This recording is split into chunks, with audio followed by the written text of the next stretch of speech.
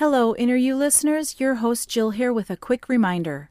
This podcast is intended for spiritual, intuitive, and artistic conversations and should not be substituted for appropriate medical or mental health care. This applies to all guests and co-hosts.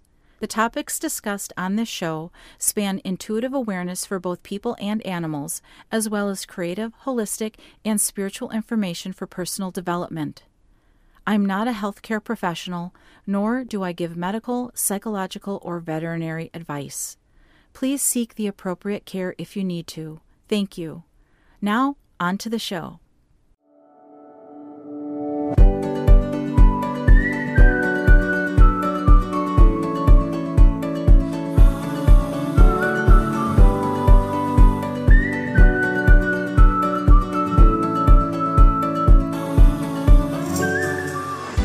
Hello, Inner You. Can you hear Spirit calling? I'm Jill, and this is my intuitively guided podcast, where all things spiritual creatively mix and mingle.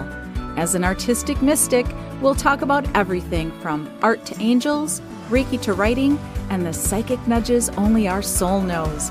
Thanks so much for joining me for another inspired conversation.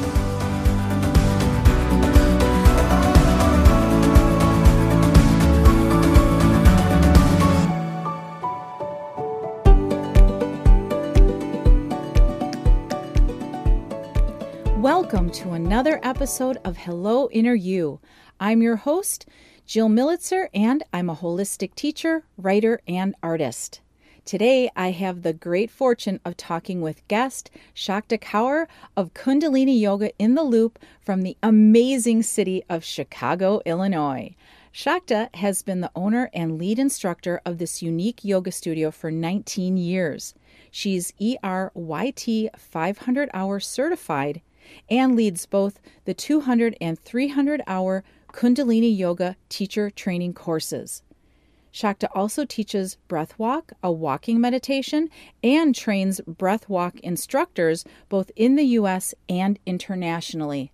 But that is not all. Shakta also offers a wide variety of virtual and in-person yoga classes, plus she hosts special yoga events throughout the year. And Shakta offers a very cool way to have access to her 250 60 and 90-minute live and recorded classes with her Shakta Shakti subscription for just $20 a month. For 4 years, Shakta has served on the board of directors of Yoga Alliance as secretary, chair of the board, and interim CEO. She is a recognized expert in the field of U.S. franchising, and in 1987 founded Women in Franchising, Inc., also known as WIF. In 1993, Shakta then created the nonprofit American Franchisee Association, or AFA. Shakta leads pilgrimages to India, where she teaches Kundalini Yoga, meditation, and breathwork. Shakta seamlessly combines her 30-plus years in business with her passion for Kundalini Yoga and meditation while serving yoga communities worldwide. Welcome, Shakta. Thank you very much. I'm so happy to have you here. I have a special interest in Kundalini Yoga. I am kind of a self-taught person, and so I have so many questions for you. And I would love to just have you share with everyone first, though, who you are, how you got started in Kundalini Yoga, and what you're doing now. Okay. My start in Kundalini Yoga was like, I think many people starts in whatever yoga or meditation or wisdom tradition they eventually find as their own path. But I was searching. Well, at the time I was searching for why I was having the same problems with my relationships. And I was convinced it was them the whole time. And this was about 20 years ago, a little over 20 years ago. But I was going to different workshops, different, all sorts of things. Holistic this, authentic that, breath work, whatever I could find. I was trying all different kinds of yogas. And it wasn't until, actually, a book fell on my head in a bookstore. And that's really how it started. I had seen a workshop that was going to happen in the Chicago area. The name of the workshop was Meditation as Medicine. And I thought, oh, that's perfect. That's what I need. I need something with something to back it up. And I'm like, oh, but I don't want to go to another workshop in a beautiful Saturday in Chicago in the summer and stay inside. I'm not going. And in the intervening week, I went into a bookstore and I was walking the stacks of books. And I swear I am not making this up. I came around the corner and a book literally came off the shelf, hit me in the head, hardcover book at the time, on the floor, and I picked it up, and it was the book and the author of Meditation as Medicine. And I looked up at the ceiling in the bookstore and I said, okay, God, I guess I am going to that workshop on Saturday. So that's kind of how it happened, that I ended up, and I didn't really know it was Kundalini Yoga, because remember, the title of the book was Meditation as Medicine. So I read half the book before I got there. And if you know anything about Kundalini yogis, I mean, you're seeing me, I'm wearing white, right? So after a while, Kundalini yoga teachers and practitioners will wear white. I can tell you about that later. But I show up at this workshop with my black leather hat on, my black sheepskin coat, my black leotards, my black cowboy boots. I was very happening, I thought, until I realized that pretty much everybody in the room was wearing white. So that's how I started. And it was like an 8-hour day. And we did all these meditations and we did exercises. We did asanas. We did sequences of exercises. And at the time, the teacher who wrote that book, Meditation as Medicine, had one audio cassette. That's how long ago that was. And from that next day until now, I have had a daily early morning practice. So from 23 years ago is when I started this. But that's how it happened. When people ask me that, you're reminding me by asking that question. I usually say a book fell on my head. I think that's such a beautiful story. It's pretty relatable, the bookstore moment. And I think a lot of people who are searching, they get the answers in the most unexpected of places. It's the start of something big when that happens. And so for 23 years, you studied yoga and you wanted to become a teacher because you loved it so much and it worked so well for you, I'm assuming. Well, here's the funny thing. As I said, the very next day started practicing. I even went to another workshop at a retreat center for a weekend. It was about Kundalini Yoga with that same teacher and another teacher. And I remember I didn't know anybody in this Chicago area who did this kind of stuff that I was doing.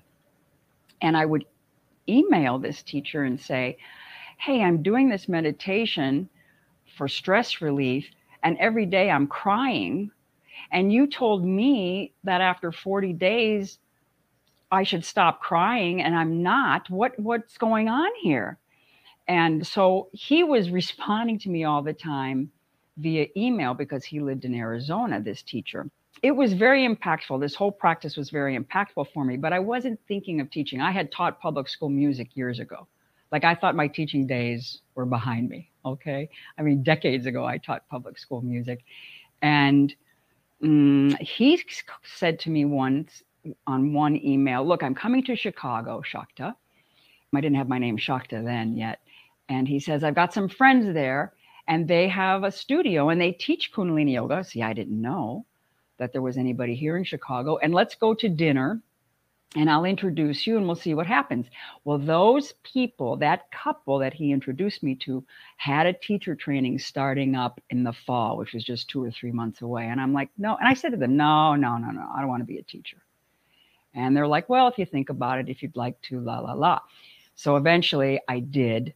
I took the teacher training, and every time they said, who's going to teach? I would sit there with my arms folded across my chest. I'm not teaching. I've been a teacher.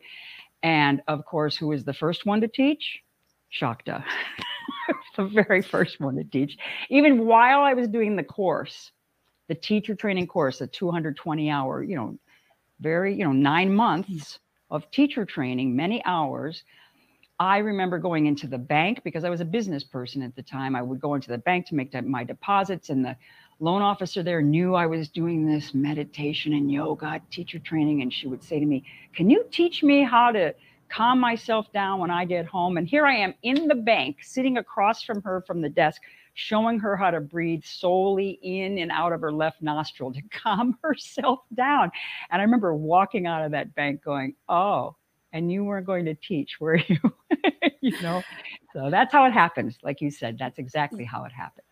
You know, as you're talking, I'm smiling to myself so much and nodding because this is exactly how I found it. But because I never have taken anything formally, I'm self-taught and I do a set of DVD tapes on my own, but I feel like I'm ready for more.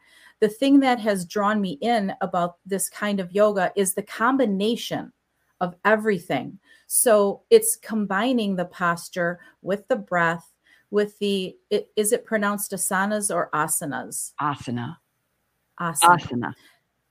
See, so that's important information as I'm going. I feel like I have to get into an actual class because everything that I'm learning and applying, I get so excited about Kundalini yoga. I don't know who to tell.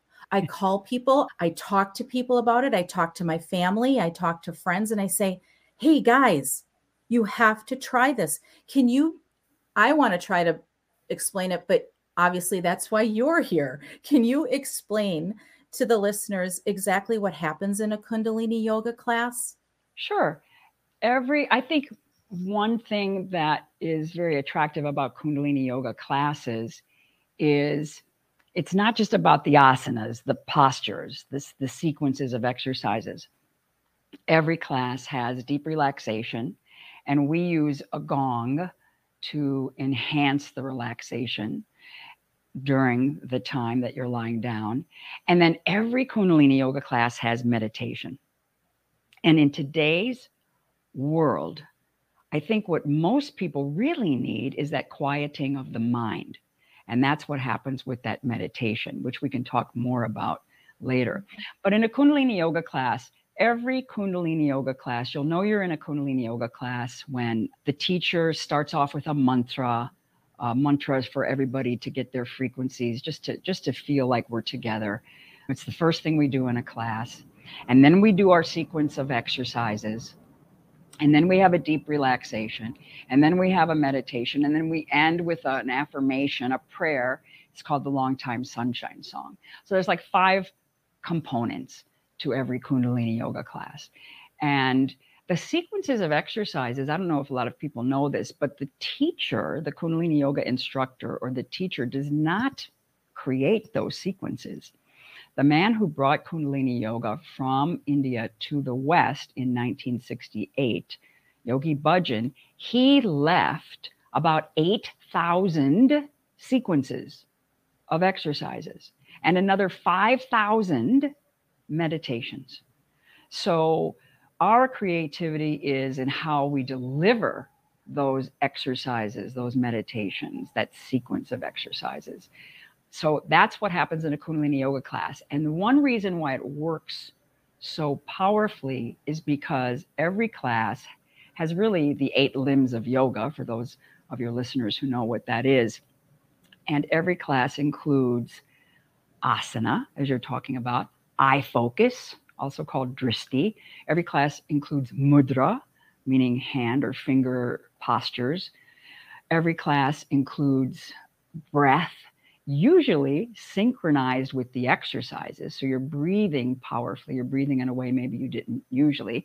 The exercises can be similar to other yoga lineages, but in Kundalini yoga, we have wildly different postures because Kundalini yoga, and this might be one of the reasons why you like it so much, Jill, Kundalini yoga was developed in India for people with jobs and families. And in India, people with jobs and families and relationships and duties are called householders. So these exercises, the combination, the sequencing, that's what Yogi Bhajan's genius was the sequencing of these exercises. That's one reason why you feel so good after a Kundalini yoga class, because all the 8 limbs of yoga are involved. It's breath, it's mudra, it's sound sometimes. We use a lot of japa, repetition, and it's sound. It's you're not chanting to some other god or goddess. You're actually chanting to infinity within yourself. And the mantras, the sound, the sacred syllables that you chant, either aloud or silently in a Kundalini yoga class, they're not something that your ego created. They were spoken by a being. I'm getting goosebumps as I'm saying this to you, by a human being who was a little bit more enlightened than us and had one foot in the earth, but was trying to, with those sacred syllables, tell us how we can reach infinity, how we can reach that part of ourselves that we're longing for all the time. So that's one reason why a Kundalini yoga class, I hear people talk almost like you do. Where do I get more? How do I learn more? How do I go deeper? But one reason why it feels so good is because all aspects of your being, physical being worked, and when you work the physical, you actually change the mind, you change the emotions. So physically, mentally, emotionally, and then spiritually, you're being impacted by the Kundalini yoga. So beautifully said. I am with you. It's almost as though my soul is just, it's like soul food where you just need more. You know, do you hear that a lot where your students come to you and they take a class, they don't know why they're there. And then afterwards they're like, oh my gosh, I know why I'm here. Exactly. That's kind of what I was thinking when you were speaking about your experience with Kundalini yoga, because people will come, like Shakta, my doctor told me to come and start taking yoga because I need to strengthen my back, you know, or whatever. But then I see the look on their face. And then after class, they're like, I need to be here. I'm like, yeah, you do.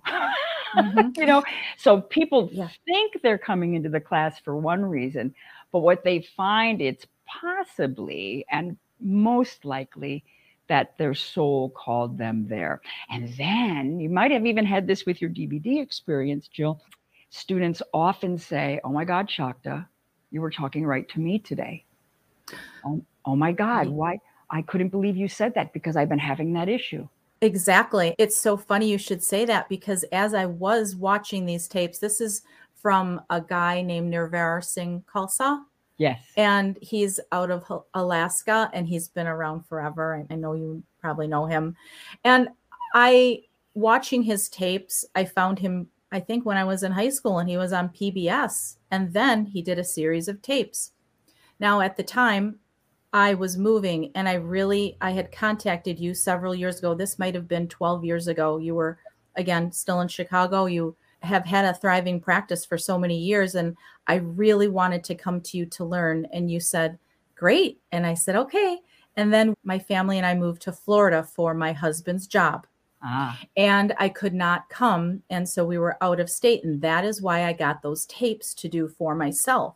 But the whole thing about the tapes for myself was I knew at some point I would be going somewhere in person. I just needed to figure out if what I was doing within my own practice was calling to me to the point that it was a daily calling. And when I don't do it, it does call to me. If I don't do it, I feel like I'm letting myself down on some level because then I'm not connecting with myself in all of the ways that feel the most authentic. Could you share what the word Kundalini means? And when people speak about their Kundalini awakening, is that something that goes hand in hand with creating your own practice? Sometimes, but most people, I will answer that last question first. Some people will call or come in and say, Shakta, I've had a Kundalini awakening. And I'll say, oh, really? What is that? How is that for you? Then they describe something that is totally not what happens in a Kundalini yoga class. Meaning, if they are balanced physically, mentally, emotionally, spiritually, they will not be having those experiences that they're telling me about. So there's something else going on. I don't say that to them. I say, well, come to class. Come to class. Because then I'll talk about answer your first question. When you're describing that if you don't do your tape one day, like something's missing. This is the reason why. When you do, and this is usually how it starts with somebody who comes to class. They come to, let's say, the Sunday morning class, and then they start coming every Sunday. And then if they don't show up on Sunday, they'll tell me the next Sunday, oh my God, I can't believe my whole week was different because I didn't come to that class. And then I explain this. Kundalini yoga and meditation clears out your subconscious mind. Your subconscious is your seat of fears and dreams, your negative habits. We don't even know all the nonsense that's being stored in our subconscious mind. And when it's like brushing your teeth, if you brush your teeth morning when you get up and night before you go to bed, and you miss morning or you miss the night, you are going to feel very strange, very different the next day. Like, uh-oh, I can't believe I didn't brush my teeth last night. The same is happening with your subconscious. If you come every week to a certain class and you miss that class, whatever day of the week or time of the day it is, your subconscious is missing the cleansing. Your subconscious is missing the cleansing, like as if you missed brushing your teeth. And you, because you have a practice every day, when you miss the practice, absolutely, you're going to feel it. Absolutely. I agree. To explain it in that way, now I understand better. It feels like that type of habit where the habit is as important as how you're describing everything else that you do for yourself. Everything else that you do for yourself to clean your body, you want to keep your spirit clean and you want to keep your mind clean. And I think we do forget that in that daily practice, that's where it all lives and breathes. So I wanted to ask you this, if you could explain the concept of the sun side and the moon side. I find this to be so fascinating because I do this when I'm not doing the practice every day like I should. I actually stand in front of the mirror and I look at my face and I look at the left side and the right side, and I can kind of see what's going on in my face, in my eyes, and then I can apply it to my whole entire body. How is my body feeling? Where am I feeling pain? Why am I feeling pain? Could you explain that concept? Yes. Part of being a householder is understanding the feminine and the masculine. Okay. And because we have these polarities, all of us have these polarities. We have feminine and masculine. We're a mix of those polarities. And the left side of your body, according to the yogis, is your feminine side. The moon side, associated with the moon, associated with calming, cooling. And the right side of the body is associated with the masculine, and meaning the sun side, and action, energy. All right. So there's your polarity. Polarity is not one is better than the other. They balance each other. We need the night just like we need the day. We need the sun and we need the moon, or nothing will grow. So that's really amazing that you focus and you can see that physically in your face and how you feel in your body. So the polarities, the dualities, the yin, the yang, and here I'm just saying a lot of buzzwords, but I'm I'm getting the gist that it's all about balance, right? So yes. If you think about Kundalini yoga as a practice, and it's a gift you give yourself, that's how I think of Kundalini yoga. Mm-hmm. If you think about it in that way, what would you say the practice can do for people when they come in and they're there for reasons? Some people share why. I'm a big sharer. I'll come right out and say why I'm in a class. Some people look at me like I don't care. And some people say, oh, I'm here because of this. And then we'll say, oh, good. Then we're both broken. Usually people come in and say, a lot of people don't say anything, why they're there. So the teacher doesn't really know. And so that's why the teacher, the Kundalini instructor, their job is not to try and figure anything out. Their job is to deliver that sequence of exercises and that meditation as it was written, using their own personality, but they deliver. They deliver. And what they're delivering is an experience. That from the beginning of that class to the end of the class, that person has to change. Will transform in some way. Some people come in and say, Shakta, I got liver problems. You doing a Kriya for liver today? Or Shakta, I've got, because we have Kriyas, as you know, we have sets of exercises for everything. How to go to sleep at night, how to wake up in the morning, how to increase your intuition, how to connect with your soul, how to remove your karma. I mean, or then it's about your heart, or it's about, like today in class, we did something for the rib cage, the lungs, and the lymphatic system. So you can imagine what the exercises were. It was concentrating in the groin and the armpits and the neck. You know what I'm saying? It doesn't matter. Let me just say this to you, Jill. You might know this already from your practice. Really and truthfully, it doesn't matter why a student came there, a physical issue, an emotional issue, a psychological issue, or they know they're on a spiritual path. Doesn't matter. Whatever set of exercises, we call them kriyas because they're a complete action, kriya. Those exercises in that order will have its desired effect. When the teacher delivers that, it doesn't really matter what's going on. Whatever is ailing that student, whether they know it or not, physically, mentally, emotionally, spiritually, it'll get fixed. It'll get balanced. Every set of exercises in Kundalini Yoga clears all the chakras. We have 10 bodies in Kundalini Yoga, not just the physical body. Clears all the 10 bodies, clears all the elements, clears the gunas, we're like a mixture. We're like a swirling mix. We're like shapeshifters. We can change out the way we think and the way our bodies react and behave. So every set of exercises in a Kundalini Yoga class, or when you do them on your DVDs, every set of exercises clears all that. Whether the set of exercises is for the intuition or the liver, doesn't matter.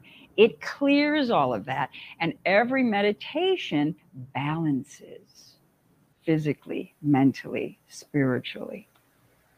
That makes sense. And also, I'm assuming that no matter how you come into a class with whatever physical limitations or abilities that you have, it's all about how that's modified for you. So are there different levels of physicality when it comes to this form of yoga? There are, but you want to know something? Kundalini Yoga is probably the only yoga that does not have beginner, intermediate, advanced classes, because this is for householders. Yogi Bhajan used to say, this is a street yoga. Anybody should be able to come in off the street and do a class with you. The teacher is responsible not to teach to the weakest or the poorest performing student. The teacher teaches to what he or she thinks is the most advanced student, because you might not know, right? We teach to the most advanced student, and we watch. And when somebody is struggling to get their forehead to the floor, then we offer an accommodation. We don't change the exercise. We don't even use the word modified. We accommodate because her hips are a little tight. Okay, she needs to sit up on a cushion, and we're going to bring the floor up to her because she can't get her forehead to the floor sitting in easy pose. And we'll stack a couple of yoga blocks or some cushions. All right.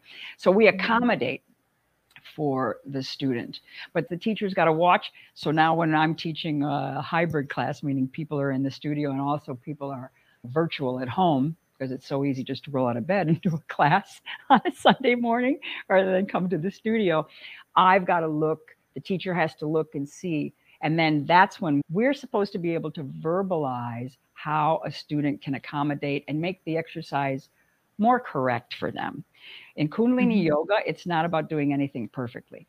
It's a householder yoga. So the phrase is, you don't need to do anything perfectly. Just lean in the right direction and you'll receive the benefits. And I use that almost in every class.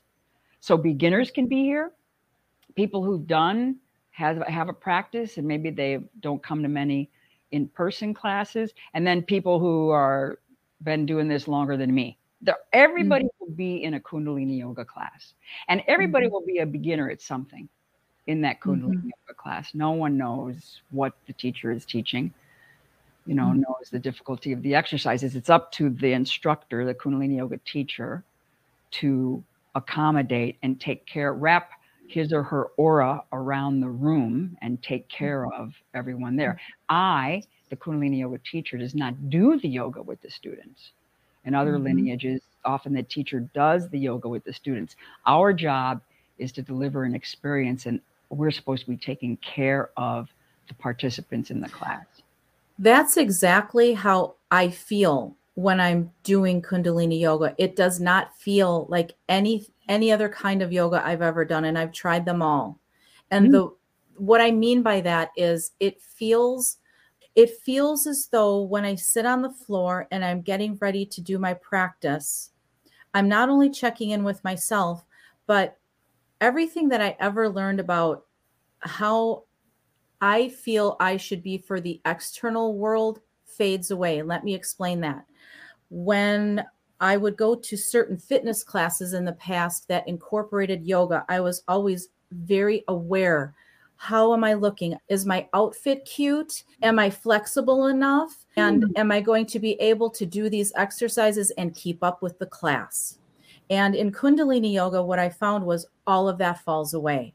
There's none of that as a part of the experience. In fact, even the way that you dress is a little bit different. The way that the students dress and what we're talking about is comfortability, but in a way that's dropping that ego part even more so that you're comfortable within your own skin. Can you talk about that? Yeah, that's very interesting that you say that. I'm wondering, I was thinking this as you were speaking, when you go to a fitness class, maybe in a gym, and they incorporate yoga, usually there's mirrors on the walls so that people can see themselves. And in a Kundalini yoga studio or class, we don't have mirrors on the walls. This is an inside job. Kundalini yoga, all yogas are supposed to be an inside job. Let me just start with that. But this is really an inside job. Part of it, why you may have felt different that way, is because we do a lot. When I talk about eye focus, most of the time students' eyelids are closed. I mean, you're not looking around the room. Often if it's a beginner and the teacher says something and the student doesn't really understand, or the teacher didn't say it clear enough, the students will look around to see what somebody who's more experienced is doing so that they can get the idea of it. But eye focus is one thing, because we focus the eyes in different places to not be thinking about all that stuff. And then the dress, the outward form, is important in Kundalini yoga because we dress more modestly. Like I used to go to my teacher training wearing my little, I don't know, spaghetti strap, something or other, and blah, blah, blah. But I remember when I wanted to be a teacher and I had to be mentored at an event, a 30-day event that I was going to assist at. They wanted to see, does she have what it takes to be a teacher? Because that's before they had formal teacher training. Like we have a career track now in Kundalini yoga to be a teacher. And I remember going on stage to demonstrate plow pose because the mentor there said, Shakta, go and show us how you'll share plow pose with people. And she said, is that what you want folks to see when you're up there on stage? Okay. And I about shrunk off of stage because I realized I was totally not dressed modestly enough. And that was the last time I ever dressed like that. And so when I say modestly, I mean, we're not, you can't see people's thongs. You don't see a lot of cleavage. Even the men, we make sure, like even the top that I'm wearing, we make sure our bottoms are covered. If we get into downward dog or something, that our bottom will still be covered, even with the men, because they can be wearing things that are extremely revealing. But because it's not about you. It's not about this physical form. I mean, 98% of us is not finite. We're all concerned about this physical form. I mean, I want to look nice when I teach class, but it's also freeing because I can move and do all the sorts of things if I need to demonstrate.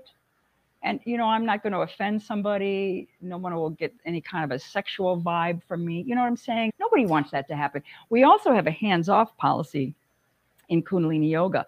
We never touch students, ever. Ever. We do not manipulate. We do not adjust students. And the best hatha teachers will tell you, yeah, we're supposed to be able to adjust students with our words. because for many reasons, we don't want any sexual harassment lawsuits from, female to male or male to female or whatever the gender might be. So that's important for folks to know too. You can wear short sleeves, and a lot of people dress how they want to dress and teach Kundalini yoga, but typically you'll notice that the teachers dress a little more modestly. And I noticed you have the head covering. Can you explain what the significance is? And I don't want to say it the wrong way. Can you help me with that? Sure. Okay, so in Kundalini yoga, we often wear white. The white. Remember, I told you I showed up wearing black and everybody else was wearing white or ivory.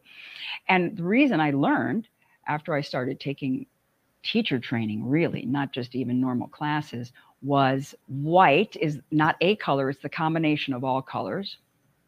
White, when you wear white, your aura, we have this aura, this electromagnetic field around our body.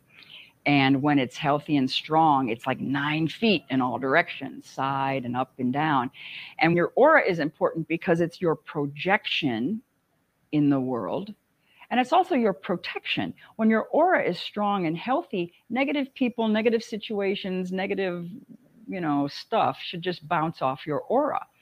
When you're feeling anxious or your self-esteem is low, your aura contracts by about 3 feet.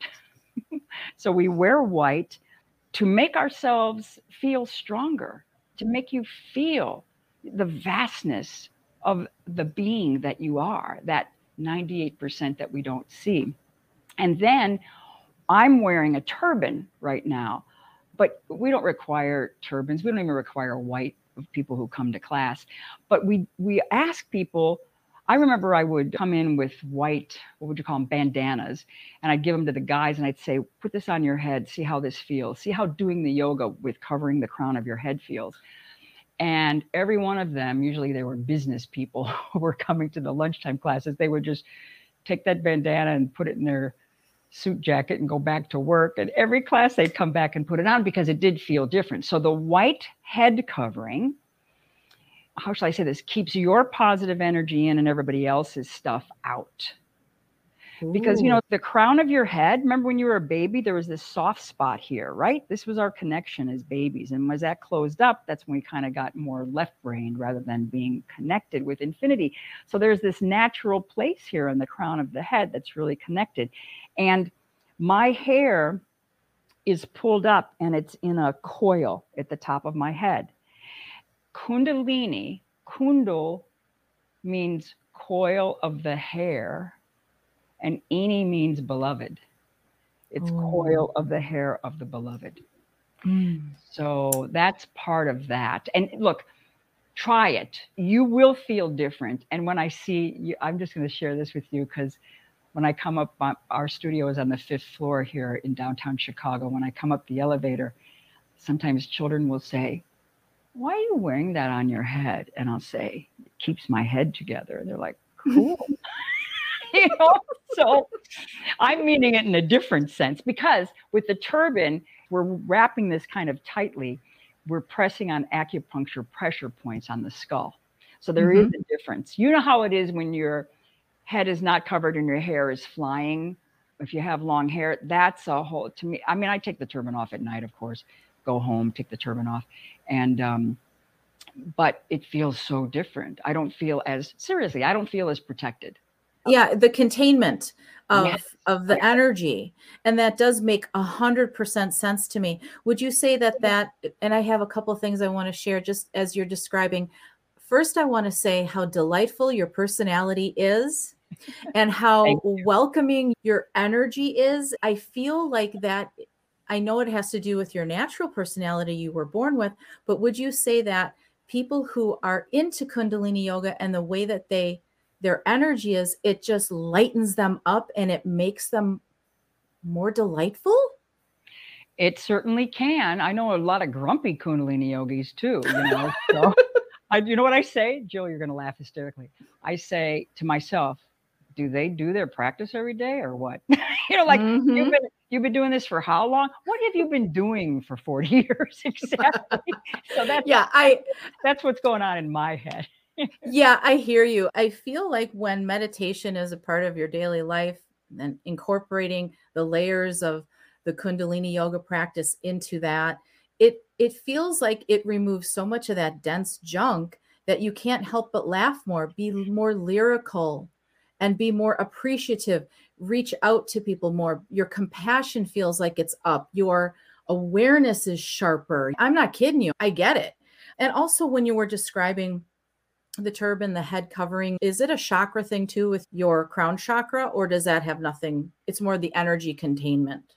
It's energy containment, but also, you are covering, there's no holes in this fabric that's on top of my head. You are covering the crown of your head because the yogis believe, Kundalini yogis believe, in some traditions, hair is important. Other traditions, hair is not important. In this tradition, hair is important. They want you to keep your hair long and uncut because the end of your hair, the strands of your hair, according to Kundalini yogis philosophy, how shall I say, interlock with the rays of the sun. Beautiful. And you are getting the energy from the sun, but you have to protect the pineal gland, all right, which has to do with, can I sleep at night kind of things. So there's also the sixth chakra involved, your seat of intuition above the nose between the eyebrows. So that's a little more complexity, but there's an energetic when you're awake and during the day, and we need the sun energy, right? We need that action side of the body going, Mm-hmm. Yeah, that makes sense. Yeah. And we need the whole different thing at night. Yeah. Is there any, I hate to go into scientific research, but people always want to know, are there documentations of the effects of Kundalini yoga on your body and your mind, your spirit, the whole mind, body, spirit connection? Yes. There are, I would say, if you look at all the different kinds of yogas, Kundalini yoga has as many, what would you call it, studies, research studies, like other yogas do. It's not a lot. One that people might want to look for, there's a meditation that uses the mantra Sa, Ta, Na, Ma. So it's SATA. NAMA. Sometimes it's called the Satanama meditation. It's also known as Kirtan Kriya, Kirtan Kriya. That meditation has the most research done on it in Kundalini yoga. I mean, there's a book, How God Changes Your Brain, by a neuroscientist, I believe from the University of Pennsylvania, Andrew Newberg. The first 3 chapters are all about Kirtan Kriya because they took people, put them in, an MRI machine before they started practicing Kirtan Kriya for 8 weeks, let them practice it for 8 weeks, and then put them in an MRI machine afterwards and looked at the brain changes. The circulation is better. Some people participated in these kinds of studies because they wanted to increase their concentration, their focus, or they were worried about early cognitive decline, pre-Alzheimer's, pre-dementia, because it runs in the family. And you can see it. You can see the parts of the brain that are affected by that meditation and that effect.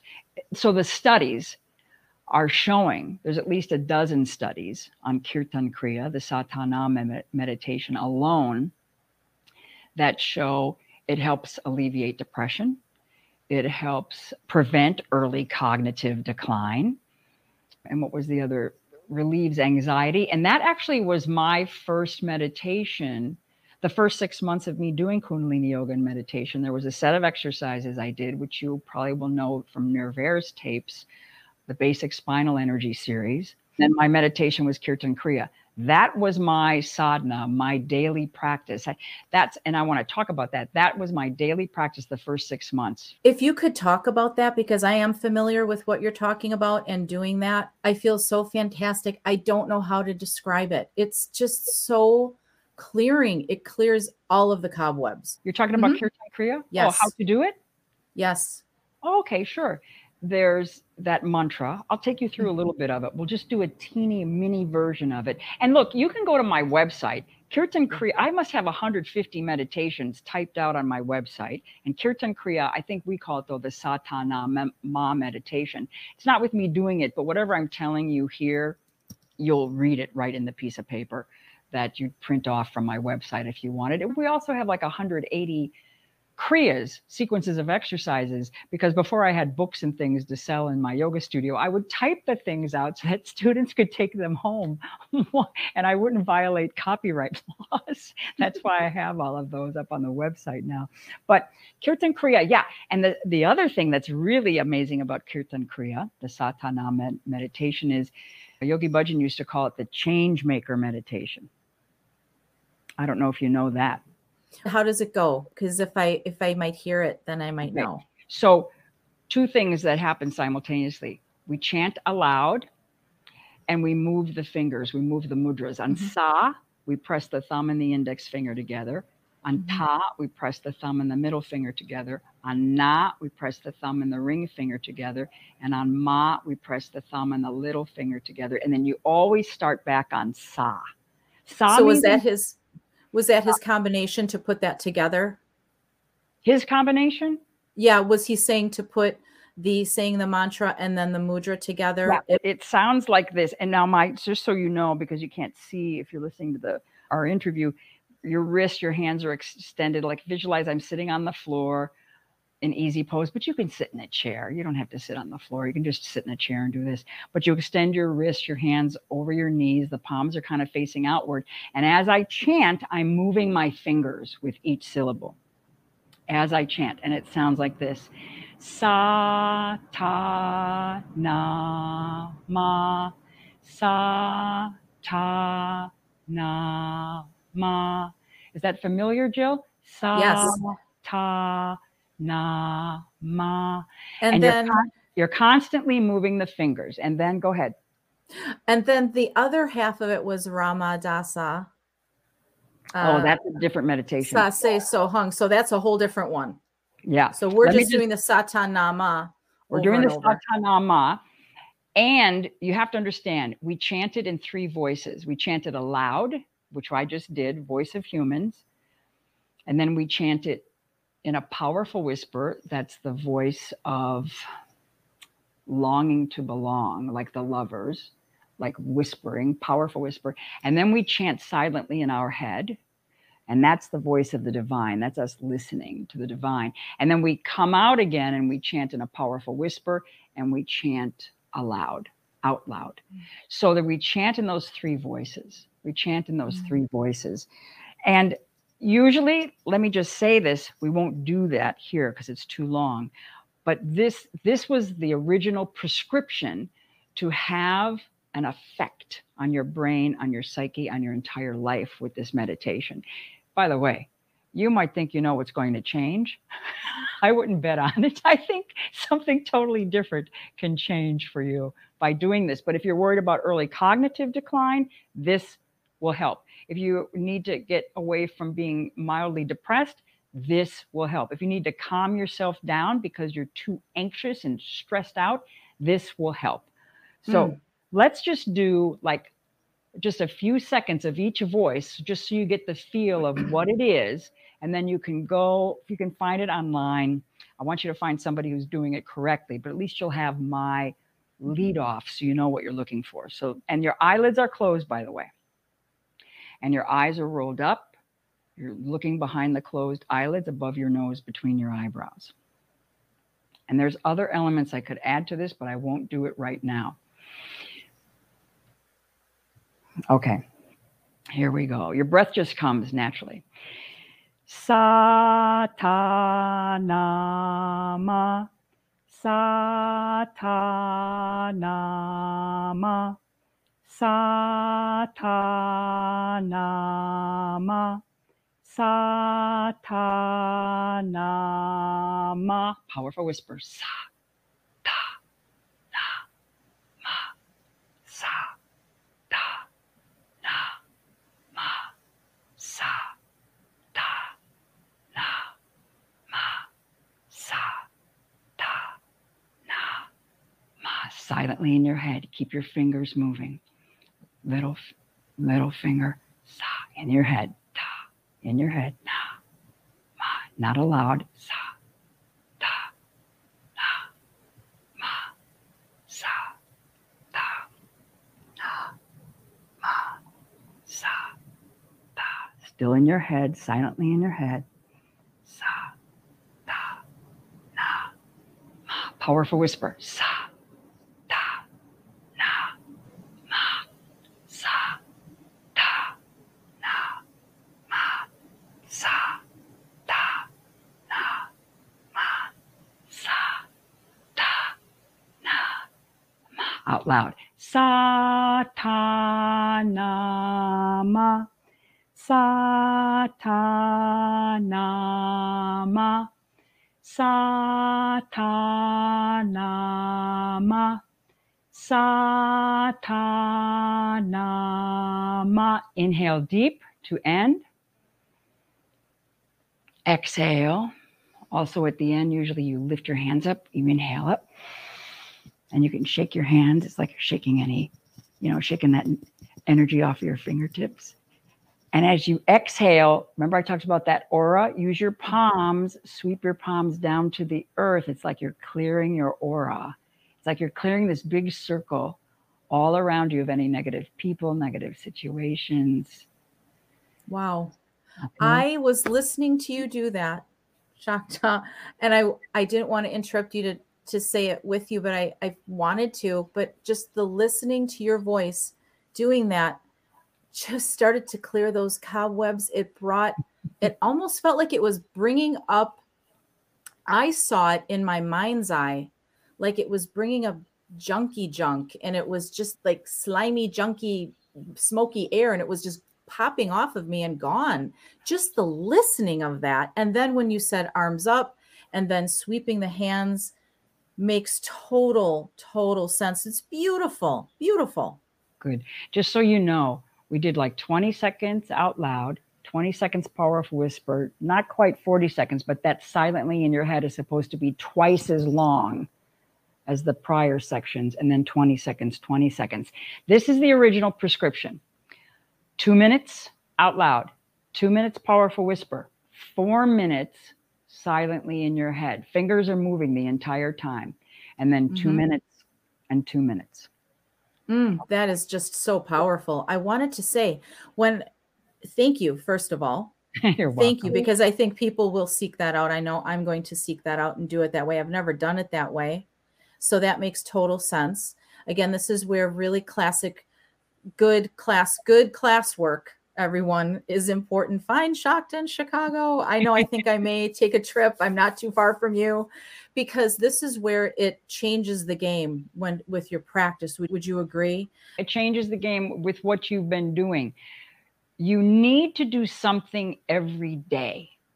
You need to clean this attic of the mind every day. So if you only did this meditation every day, and ideally around the same time every day. It doesn't have to be like exactly 7:05 a.m. Ideally, if you do it in the morning, you do it in the morning. If you do it midday, do it midday. If you do it in the afternoon, you do it in the afternoon. Because your subconscious, remember, gets used to that cleansing. How can you deal with all of this stuff that's going on the planet? If I don't get up and do my sadhana, I would be half crazy. Sadhana is, by the way, a personal spiritual practice. And that's what we're talking about when you say you're doing something daily, every day. Yeah, I agree. To get up, would you say, and again, this is where it's comfortable for people and you have to think about schedules and everything. I have just started to try to do this when I get up in the morning right away. If I have time, set my day right, however long I can do it, just so I'm doing something. I wanted to ask you, have you seen an influx of people come for classes, especially post-COVID, and their stress level and everything else in the world? Yeah, the stress levels are, off the charts. The stress levels are off the charts. You will feel so much better by doing a practice like this. So much better. You will not, it's like giving your mind a bath. Seriously. I mean, that's the only way. And all meditation is like that, but this stuff, for me, it works beautifully. And it sounds like it works that way for you too, Jill. But if Kundalini Yoga is not somebody's deal, then find something. But there's no way you can get away with not doing something every day. It has to become a habit. It has to become like what I mentioned, brushing your teeth. It has to become, and we call those more promoting habits than our demoting habits, okay? So That would be my recommendation. Find something. Now, look, the yogis would say, and this is true, the energy between the finite and the infinite are more clear between 4 and, say, 8 a.m., because the angle of the sun's rays to the earth are 60 degrees. That's why a lot of yogis get up really super early and do their sadhana, their daily practice. Look, I don't care if you get up at 11 a.m. Seriously, do it when you get up. Do it when you get, that's really the best time. Because if you think you're going to do it after work or after you get back from the doctor's appointments, you're being dragged and you have all these different roles you have to play all day long. You're a partner, you're a parent, you're a colleague, you're a boss. You know what I'm saying? Do it first thing. Do it first thing. I mean, I have to do it second thing. I have to feed my cat first, or I will. I mean, that's if you have animals, they will be attracted to you meditating too. Don't think that doesn't happen. But the other ideal time is 4 to 8 p.m. because again, at the end of the day, the rays of the sun are at a 60-degree angle to the earth. So the yogis would say the connections are more clear. But I tell students, even people that come to teacher training, we'll have a teacher training starting up in October. It'll be a hybrid. It'll be meaning people can come in the studio and people can be virtual.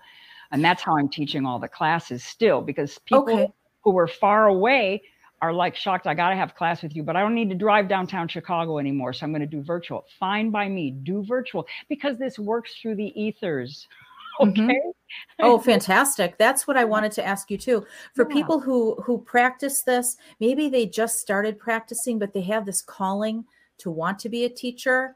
Is that something that you have to take so many classes before you enter into the teaching training? What would you suggest? No, you can. I've had people come to teacher training who never even took a Kundalini yoga class. That's how strong their calling was. Seriously. But people do come, they want to take teacher, they think they want to take teacher training. When they come to classes, I would encourage them to come to classes, either virtual or in person. Not everybody that takes teacher training teaches publicly. Teacher training, I wish we didn't even have it as that name. It's really for your personal growth and development, your personal spiritual growth and development. You are your first teacher. You are your first student. So first and foremost, you're going to teach yourself. That's the first thing. And then the only reason you might be called to teacher training is because you were supposed to teach your son something. Maybe one of the reasons I had to teach teacher training was to teach that loan officer how to breathe out of her left nostril only to calm herself down at night. You see what I'm saying? Yes. That could have been the whole reason for me taking that 220-hour course. Yes, because again, that spirit-led moment, which is so much a part of, well, us as people, duh, but then also it's a big part of why this beautiful work, this beautiful modality calls to us, because it's such a great way to do it. It's like snapping your fingers and getting into that place of centeredness. That's how quick it happens, I think. I don't want to speak for everybody, but that's how I see it. And people who have worked with Kundalini yoga that I have talked to afterwards, when I'm like, you guys, you've got to try it. They're like, wow, I don't know how it worked, but it worked. It's almost like, what was it? It was like this piece of magic. So I have to tell you, I am just fascinated by it. Could you share with people? And I hope that we covered most of the things that I wanted to ask you. I think we did. I know you're in Chicago. You have a studio in Chicago. You've been there for a while. So how can people best find you? Our physical location is 410 South Michigan Avenue in downtown Chicago. We're right across from Grant Park and Buckingham Fountain. If you've ever seen that photograph, it's right across the street. Lake Michigan is right across the street. And my website is www.shaktakaur.com. SHAKTAKAUR.com. And you can call me. I talk to people on the phone all the time. And check out the website. Everything you need and more is on the website. We have people from all over the world using the resources on my website. And look, if you're interested in coming for a virtual class or an in-person class, come. If you think you're interested in diving deeper, I do full moon classes every month. I do new moon classes every month. I teach a variety of other classes during the month. We have White Tantric Yoga coming up April 22nd in downtown Chicago. I mean, and then there's teacher training. And you want to dive deep and really clear out all those little nooks and crannies, all those little dust bunnies in your attic. Yes, please.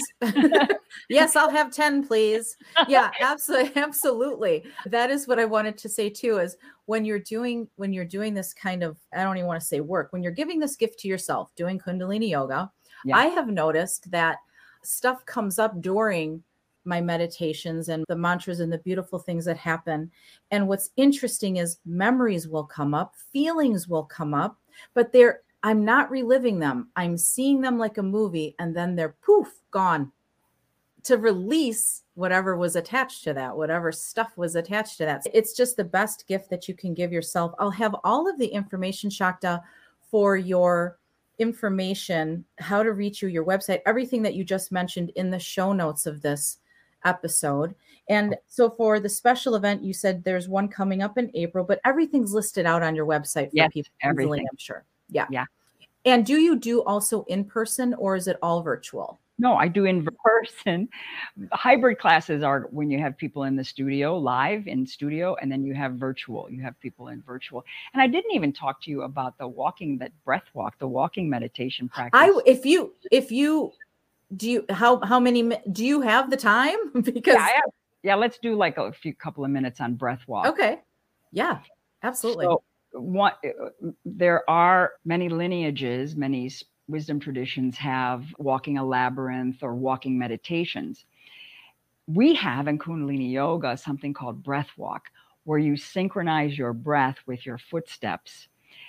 And it is amazing. I used to be a runner, like I ran. I mean, I would run races and I was pretty fast. And for 26 years, I ran every morning, just so I could keep my sanity. This was before I even got into Kundalini Yoga.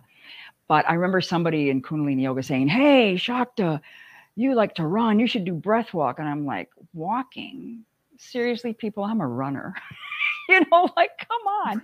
But I remember the first time I did a breath walk, seriously, Jill, I am not kidding you. The first time I ever did a breath walk, I felt it impacted me more than even a Kundalini Yoga class. Ooh. I was like, whoa, yes. So then I wanted to know, how do I do more of this? Kind of like you. Yes. How do I do more of my Kundalini Yoga? And then the man who co-authored the book with Yogi Bhajan about breath walk, Guru Charan Singh, he trained me how to do breath walk. He trained me how to train people to be breath walk instructors. And we have, starting in May in Chicago on a Saturday morning, we're having breath walk and street art. And we'll walk by the Picasso, we'll breath walk by the Picasso, we'll breath walk by the Chagall mosaic, we'll breath walk by Miro. So people can come and take breath walk live classes with me now that the weather is getting nice outdoors. And we do have breath walk training as well. And so that's, there are people who will not be caught dead in a yoga studio, but they walk. Mm-hmm. They love walking. Oh, yeah. They take their dog for a walk. They walk with their partner.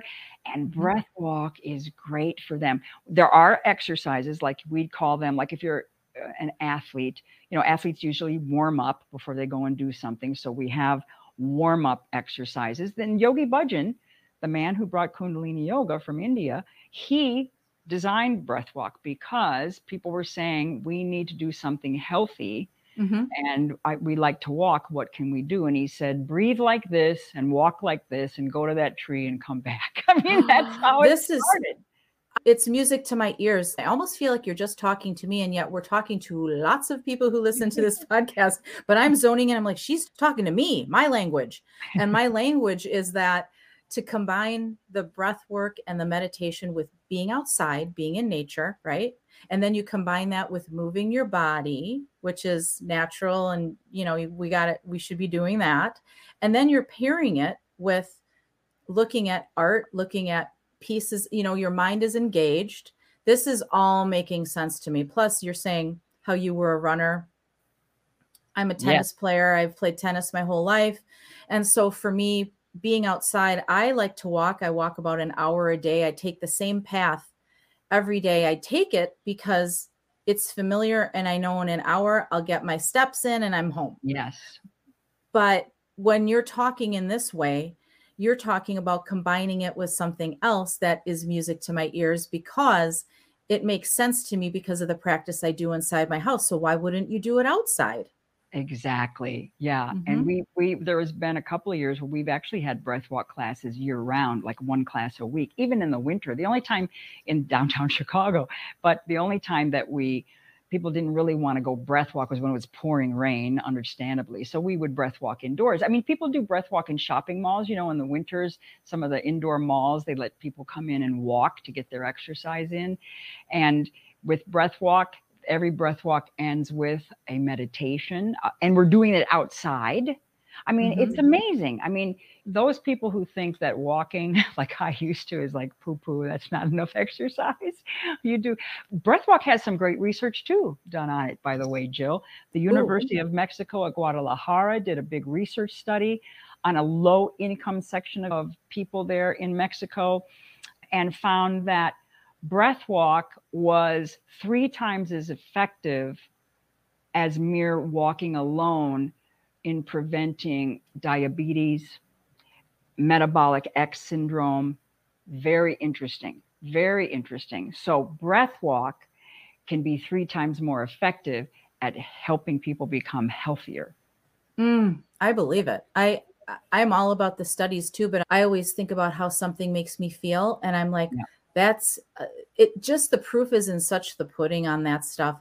The way that this makes me feel, just to talk about it, I want to jump in hands and feet. I don't know. I'm going to jump in somewhere. You're probably going to see me at your doorstep in one of your classes soon. I also wanted to say, Chicago is such a fantastic city. Anybody who has not been to Chicago needs to go to Chicago. Lake Michigan's gorgeous. The city is full of so much culture and food and energy. And I feel like that is so supportive of the work that you do too in meditation, because it's all a part of, again, if I'm not mistaken, let me get this right, because I don't want to speak for Kundalini yoga, but so you're inward and then you project your energy out into the world, and then you bring it back to you. This is what I'm thinking, how it's all connected, where your studio is, everything that you put out virtually, everything that you're doing in person, and then connecting the outdoors. It's beautiful. Yeah, exactly. You've got it exactly right. Exactly right. Hey, I've had yogis come to help like co-teach or teach something in person here at the studio. And we are downtown Chicago. We're in the Loop. The studio's name is Kundalini Yoga in the Loop. If you know anything about Chicago, we have a train, an elevated train, the L, that runs in a loop in downtown Chicago. And I chose the name because I knew people would know where the loop was. I'm Kundalini Yoga in the Loop. So some people think is it an infinity loop, Shakta? No, I wasn't thinking that way. I was thinking geographically, it's a geographic spot in Chicago. But people will come, yogis will come to help me co-teach, from other parts of the United States, in Colorado and California or Utah. And they'll go, oh my God, Shakta, you have this quiet, peaceful oasis in the middle of the 3rd largest city in this United States of America. So I said, well, where else should we be? This is exactly where people need this, So yes, right in the 100%. Yeah. 100%. I just feel so happy just to have been talking to you. I want to thank you so much for your time today. I'm really jacked up. I'm going to do a practice when we're done here. I just want to get inward, but this is talking about how beautiful it is to do this for yourself. And that is the biggest takeaway from all of the information, I think, in the nutshell, is what can we do for ourselves? Oh, there's something. It's called Kundalini Yoga. There we go. Exactly. Right? Yeah. Thank you so much, Jill. This has been a pleasure for me as well. Yeah. And again, everybody, I will have Shakta's information in the show notes. I hope to have her back on again for another interview, because the time just flew by. But thank you again for joining us, and we will talk again soon. Thanks, Shakta. Thank you, Jill. Bye-bye. Satnam.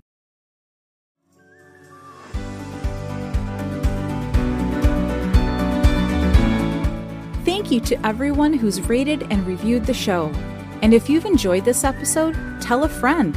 I really appreciate your support. Also, if you'd like to learn more about me, check out helloinneryou.com for my spiritual offerings and jilloriginal.com for my art. Remember, new episodes of Hello Inner You drop every Wednesday. Until then, take care, everyone, and let your love light shine. Bye.